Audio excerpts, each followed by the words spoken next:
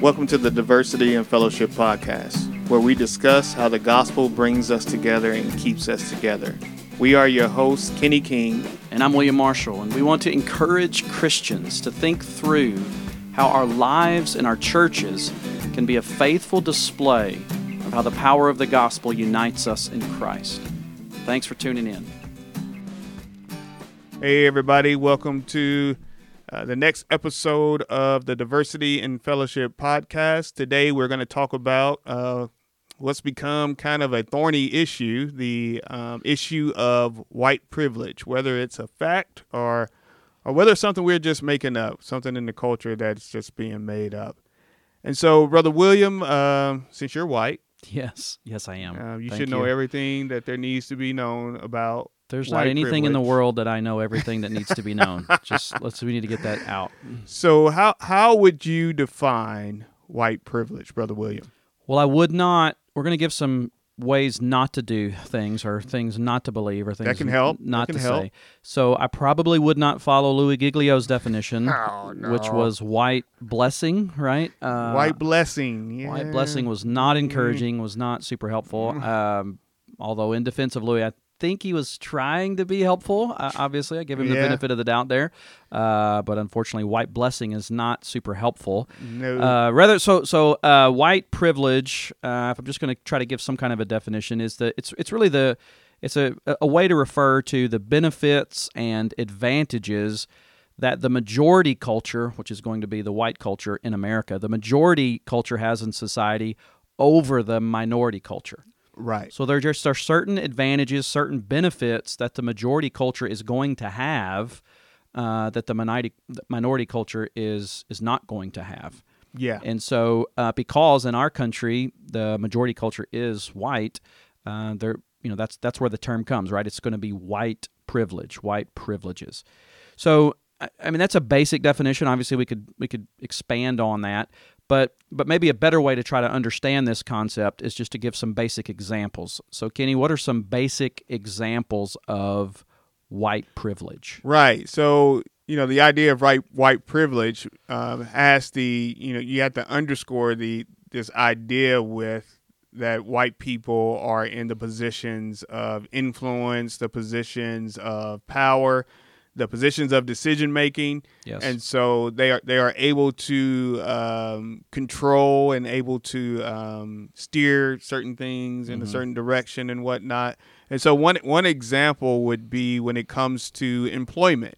Yep. So when you think about corporations, you think about businesses, most of those are owned or at least operated by white people. And so you even have the idea in businesses of the glass ceiling, like you can get in, but you can't get too high.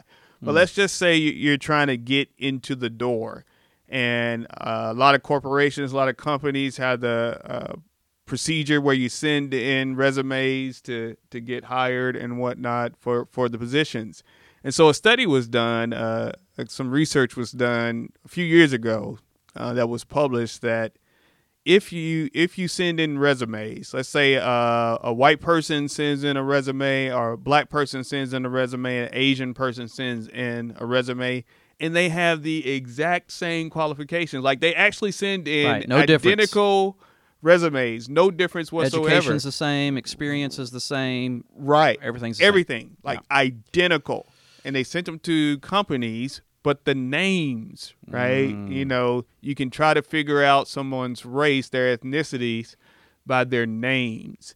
And so if someone had a name like Greg or Sarah, or we know what, Right. we know what those generally belong to. If they had a Right. name such as that, then they were shown favor. Yes. Even though he had the exact same qualifications. And if you had a name like Lakeisha or something like that, or Jaquan, something like that, Yep. then you weren't shown favor.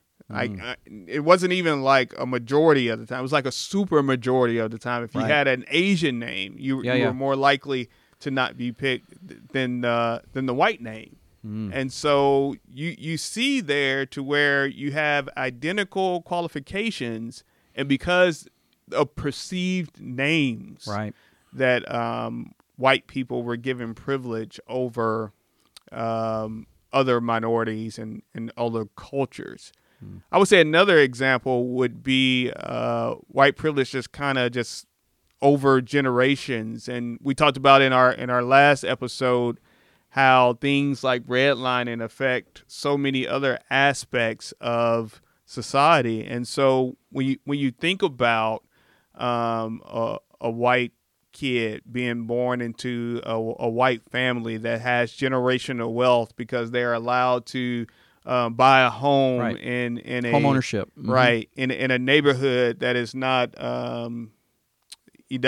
poor or Right. not infected by crime because of the poverty, that person is able to go to a better school because the property taxes are tied to the home values and whatnot. They're able to go to better schools, or better schools are able to provide better programs, able to provide college prep courses, Right. and just a variety of things that will put that child on a better track than the black kid who's born in the neighborhood that was affected negatively by redlining, and because their schools are poor because the property values are tied to the school, the school is being funded, and that school is not funded as well, and so they can't provide as many programs and courses that the white student was able to receive, and so that white kid has an advantage, a benefit Right. in society over that black kid. And so going forward, when it comes to getting jobs or getting into college and things of that nature, he's going to have an advantage in those situations. Would you add any other examples to that? Yeah, I mean, I think, and you kind of alluded to this, but I mean, even just the idea of basic inheritance. Yes. I mean, obviously, if somebody's really, really wealthy, right, and you have all kinds of means of inheritance, but one of the primary means of inheritance is property. Right. And if you basically deny a group from property ownership, or at least you do it in such a way that their properties are going to be less valuable, and then you think about home ownership, they're going to be homes in a difficult neighborhood, or the amount of inheritance that they're going to be able to pass on to the next generation is not going to be very much, and it's not really going to be improving. Whereas if you flip that scenario to where you're in a situation where you have a nice home, it's in a nice neighborhood, the neighborhood's improving, the neighborhood's growing, then the amount of inheritance you're going to be able to pass on to the next generation is going to be vastly greater. So, right. I mean, even all of that, kind of going back to the difficulty with redlining and why that was so problematic for minority cultures. I think all of those are good examples. Again, it's this idea that, I mean, you could have two students kind of building on your education argument. You could have two students who are just as smart, right? Right. Just as both of them can do well. Both of them are good, smart, have good minds, could go to college, and yet, because of the different school systems, one student is going to have more opportunities. I mean, maybe they're going to get more opportunities for extra classes, maybe even opportunities while they're in high school for college credit. Yes. Or ACT prep courses, so that they can do better on tests and better on scores. And all of that will have a huge, major impact and can definitely be seen as something that white people have that privilege. They have access to those courses. They have access to those advantages. So yeah, I think all of those are good examples. Any other type of an example that you can think of? Yeah, I think about a lot of times when it comes to getting a job or getting an internship or something of that nature, it's not about what you know, it's about who you know. Right. Like who you are connected to. And if you have a situation to where you have white people in these situations who have relationships more than likely with other white people, and you don't have as many minorities in those different positions and different areas of influence to where they can give those opportunities, you can even have a situation where the minority may be more qualified even to fill that position, but because they don't know. Right, they don't have that connectedness. They don't have that relationship with that person in power. You start to see where white people are given an advantage in those situations. I think about like even how the NFL and different like even the college football. Uh-oh, we go on sports. Where Don't be talking about Michigan. Man, I'm sorry, man. Michigan ain't even playing this year, not even man. playing they ain't even until the winter time. They scared. Come on, man. They scared. Yeah, so you look at where you have general managers who are white, or you have owners who are predominantly white, but you have like the athletes are actually predominantly African American, Yes. right? But you have them so underrepresented when it comes to the coaching positions. Yep. To where, and it's because who's connected, and there's a limited number of jobs. So Right. the NFL is very limited number of jobs, and so it's about who's connected. Like you see a lot of times that these coaches are sons of coaches, right? Yep. Or they had a connection, or they played with the father of the or something of that nature. And so when you have those relationships, it doesn't even become about are they even equal candidates? It's just who do you know? Who do you know? And so you see where the NFL has tried to establish rules like the Rooney Rule to make sure that minorities are at least given the opportunity to even interview in these cases. But I mean, that's just another example about how you just have white people, white men getting privileges over non-whites, just based on who they know.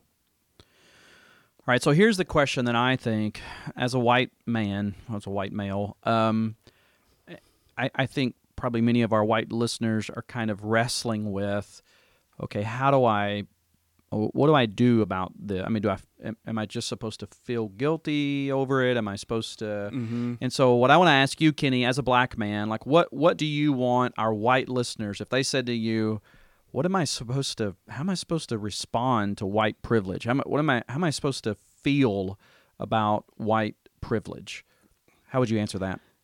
I would say first and foremost, and what I see a lot is that the world is trying to make white people feel guilty. Yes. Like feel some sense of shame because of the privilege that they have. And I would say that is the wrong approach because it kind of goes back to like there's no white people living who have owned slaves. So I don't want them to necessarily feel guilty about slavery. But what I want them to do, and the same thing with privilege, is to acknowledge it. Right. To understand to it. be able to empathize with the negative consequences that it has had upon minority communities. So I would say they don't need to feel guilty about it, but they need to acknowledge that, yes, I've had things easier, not necessarily every individual, right? Yeah, that's right. Like there's going to be some white people who had it rough and probably had it rougher than I did as a black man. Absolutely. But generally speaking, white people have had it easier and had benefits in society. And I probably need to say that again, is that definitely we're talking on a very general basic level, not on individual. Because I know some white people who have gone through some horrible things in their lives, and I feel for them. Right. But what I'm saying is on a large scale that white people generally had it easier than black people. And I would say along the lines of acknowledging the reality of it, but also acknowledging that you have the power to do something about it. All right. Right. Being responsible with that privilege. Making sure that, hey, I'm not taken away from the minorities in the way that I go about doing things. Making sure that I'm actually standing up for as far as when it comes to justice issues. I realize, and even going back to Dr. King, he realized that in order for any progress to be made in regards to civil rights and the injustices along racial lines, that the majority culture had to be a part of that battle. That's right. Like, and we see that even today is that you're not going to see movement in regards to justice issues. You're not going to see movement in regards to inequalities unless the majority culture, those who have privilege, are actually joining in with those who are being oppressed or who are being discriminated against. Yeah. So I think it's a responsibility not to feel guilty, but a responsibility to be responsible with the privilege that you do have. You know, one of the things that we talked about this in the last episode, I think is so important is the majority culture has the authority and the responsibility to make sure there is a place for the minority at the table. Yes. Even if it means, at times, giving up their place. Right. And I think that, I mean, that leads me to, something that I think is very, very critical in this whole discussion. There's going to have to be sacrifices made. Yes.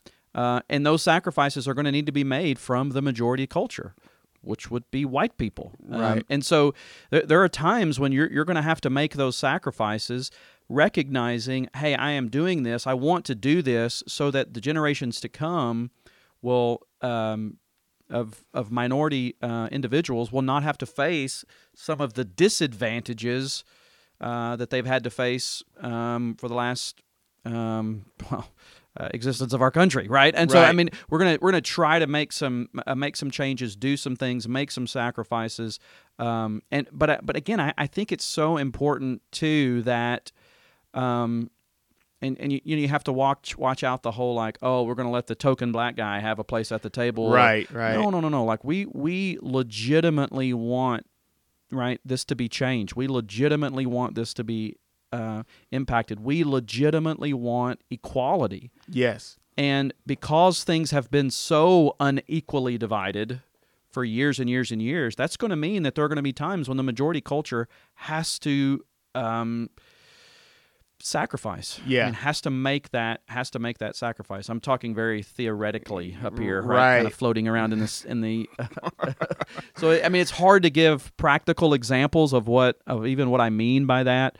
But I do think it means sitting at the table. I mean, one of the things, this is a really simple one, and I don't know if this is maybe even a good example, but even in our community, there are certain boards that have actually reached out to both of us, to be on the board, and I said I think it would actually be better if you had Kenny on the board. I think that's a good example because, I mean, I can be on the board and I can be another white guy on the board. There's a whole bunch of white guys already on the board, right? Or you can actually have some diversity and get Kenny to be on the board, right? Yeah. Now that.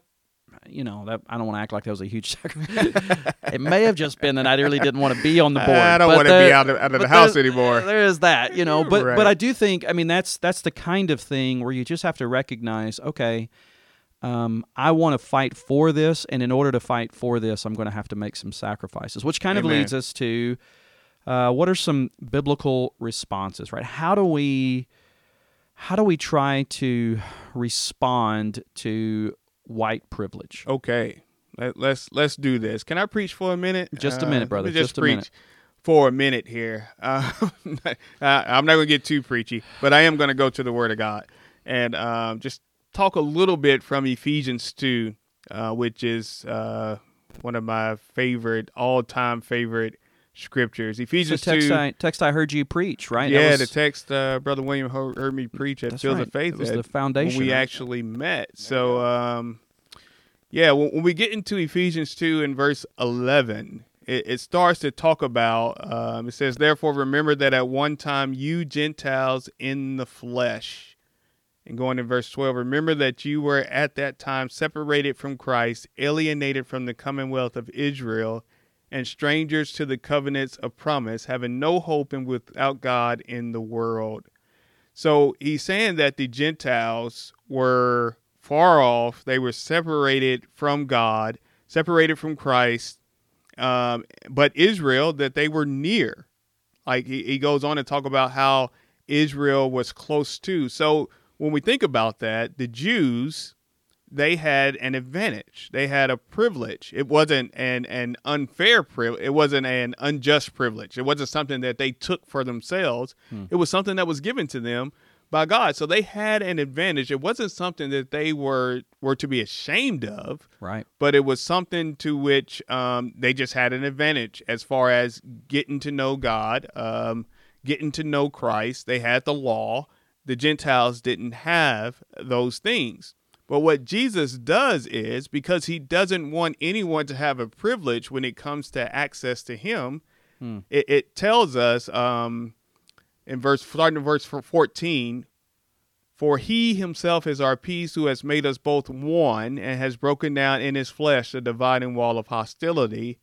In verse 15, by abolishing the law of commandments expressed in ordinances, that he might create in himself one new man in place of two, so making peace. So what Jesus did is he took the law that gave the Jews the advantage, and he abolished it. Mm-hmm. He fulfills the law and says, now everybody has access to God through me. Whether you're Jew or Gentile, you both have access to God through me. Your identity has changed. You are now followers of me. You're not followers of the law. You're not circumcised or uncircumcised. So there's no more privilege. Right. Like there's no privilege for the Jew anymore, because Jesus took away the thing that gave them the privilege and says everybody comes through me the same way. And so, but what we see in the Bible is that the Jews tried to hold on to that thing. It was a continued struggle. Right. A continuous struggle. And so you see in Romans 11 where it talks about how because the Jews failed to grasp hold to that advantage that they had and they wouldn't let go of it, that God gave them over to a spirit of stupor, right? And that he grafted in the Gentiles. And from that, what I would say is our response to white privilege is don't try to hold on to that thing when God is trying to, or when God is calling us to try to even that playing field.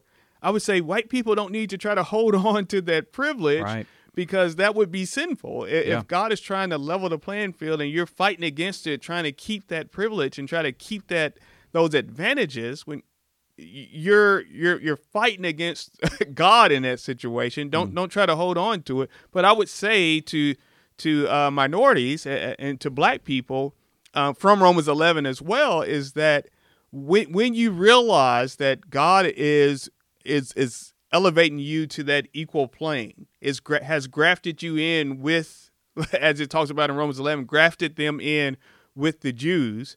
Don't get cocky. Yeah. Right? He tells the Gentiles, do not get cocky. You have been grafted in. Just like the Jews were broken off, you can be broken off too. And so don't get to the point where you're fighting for equality, but you're no longer fighting for equality, but you're trying to get privilege yourselves, right? You're trying to push them down and oppress white people. Instead of being equal, you want to be elevated. And so I would say those are two big biblical responses that I think we need to fight for as white people, and we need to fight for as the minority culture, black people. That's good. Yeah, I think I would add, again, going back to kind of this sacrifice idea, particularly speaking to the majority culture, Paul tells us, and this is in Philippians 2, and I think this is so, helpful, but he says, do nothing from selfish ambition or conceit, but in humility count others more significant than yourselves. And verse 4, let each of you look not only to his own interests, but also to the interests of others. That is so counter our flesh, right? We want to look to our own interests. We want to, I think as white people, we want to hold on to that privilege. We want to hold on to whatever it is that, you're right, those are gains. We don't want to lose those. And, And Paul is saying here, actually be looking to the interests of others. Yes. And so we as a majority culture, at least in one sense, should be looking for the interests of the minority culture. We want to make sure that what they have is good, is equal, is right, is just. All those things are a part of that. And if you ask the question, well, what is the example that Paul gives us? Well, he preaches the gospel, right? Yes. He preaches, and he goes on and he says this, verse 5, have this mind among yourselves, which is yours in Christ Jesus, who, though he was in the form of God, did not count equality with God a thing to be grasped. It's an interesting phrase there. It's almost a thing to be exploited. Right. Which I think is what's happening at times. And so we have to be careful with that. And he goes on here, right? But rather Jesus emptied himself, verse 7, by taking the form of a servant, being born in the likeness of men, And being found in human form, he humbled himself by becoming obedient to the point of death, even death on a cross. Therefore God has highly exalted him and bestowed on him the name that is above every name, so that at the name of Jesus every knee should bow in heaven and on earth and under the earth, and every tongue confess that Jesus Christ is Lord, to the glory of God the Father. Praise God. So, I mean, we have this beautiful example of our Savior coming and sacrificing himself, right? Taking on the form of a servant, becoming like us, right? Yes. Identifying with us so that he could pay for our sins and save us from our sins, so that we could then, Paul is saying, this whole charge to count others as more significant than yourself is based upon what? The gospel. Jesus, yes. What Jesus did. And so this is not you just got to preach the gospel or what. No.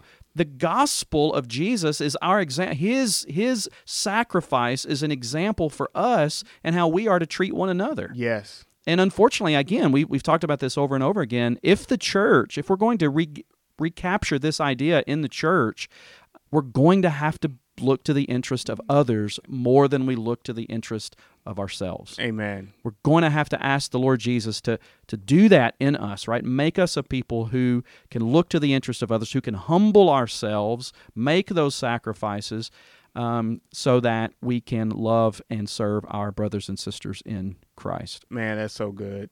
Good stuff. I remember. I'm just thinking about how. We haven't tag team preached in a while. We got to do that, right? Brother. We got to do that again. That's it right. just felt like we were tag team preaching there, man. I'm feeling good. that. That's good. Yeah, we got to get back on that. All right. Well, let's wrap this one up. Any resources that you want to give to us concerning white privilege? So we're gonna do something different today. We're going to give you a resource to not read. The anti-resource. And then we're going to give you a repeat of a resource with some specific chapters. How about that? There you go. I like it. So the resource to not read when it comes to the issue of white privilege would be White Fragility. Yeah. And it's a New York Times bestseller. Everybody's soaking it up. Yeah. And I would say from a biblical perspective, that is not the book that we should be trying to read, because it puts the onus only on one group when it comes to that. And I would say that we have minority culture has some pitfalls that it needs to avoid when it comes to these issues of equality and white privilege. But the book that we've already recommended in a previous episode, and we think that is a good counter to White Fragility, is Beyond Racial Gridlock by George Yancey. And I would point you specifically to chapters 7 and 8 that deals with the sin natures of the majority culture as well as the minority culture. And we want to make sure that we highlight both of those things, that we all got work to do when it comes to this. All right. Well, good stuff. So crazy question. Crazy question of the day. We may have to go. Crazy question. We may have to go off the top of our head right. for the crazy question. We got all excited about talking about this particular issue, and we didn't have a crazy question. I got a crazy question. You're gonna pull one out. You're just gonna pull one out. All right, here we go. What was your weirdest hairstyle? Oh my goodness! Kenny, I want to see some pictures too. Man, I want to talk to your mom about this, because she might not tell the truth. I want to admit this stuff. All right, so I'll mention a couple. So one, when I was in 6th grade, I had the comb back spike, right? The spike hair. But no, it gets worse. It gets worse, brother. I also had the rat tail in the back that I could pull around, and it would actually go in my mouth. It was long enough that I could pull it around and it would go. And I had the steps. Like I had the guy that cut my hair, he had some steps in the side. Oh, I got to see this, man. That was terrible. Terrible. And I got to talk The other one I would mention is when I was in a play in my senior year in high school, and I had to shave my head bald. Oh. And then because it was supposed to be a surprise in the play, I wore a wig to school the next day. Oh, man. For a while the play was going on, so that people. It was crazy. I am not a good look. You know how some people look okay bald? Man. I do not look good bald, brother. So I'm just thankful that the Lord, at least to this point, has not made my hair fall out. And I'm just going to roll with that. So what about you? Craziest? I'm embarrassed haircut. for you. I got some crazy stories, man. All right, let's hear them. I'm trying to cut this short. Man, I Okay. had an afro, man. I'm talking about I Yeah, had that's what I'm talking about. afro, a really big afro when I was a kid. I mean, like kindergarten. But my mom used to braid my hair. I mean, this is before Right. braids were cool. Like, you know, Uh-oh. NBA players got braids now.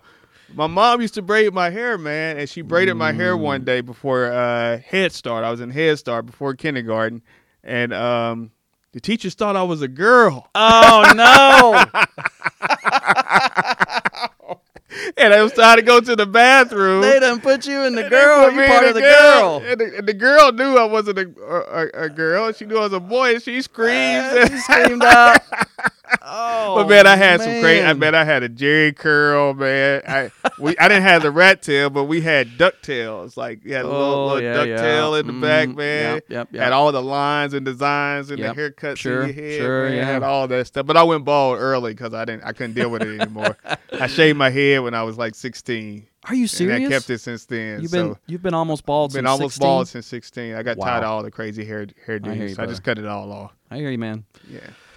Well, we hope that is super spiritually encouraging to you as we talk about our craziest haircuts. But no, we hope it's been an encouragement. Thanks so much for listening to this episode, and we will catch you guys next week. See ya. Thanks so much for listening to the Diversity and Fellowship podcast. If you want to join the discussion, please send us your questions and your comments to diversityandfellowship@gmail.com. That's diversityandfellowship@gmail.com. We would love to hear from you. Until next time, keep laboring by God's grace to be a faithful display of how the power of the gospel unites us in Christ.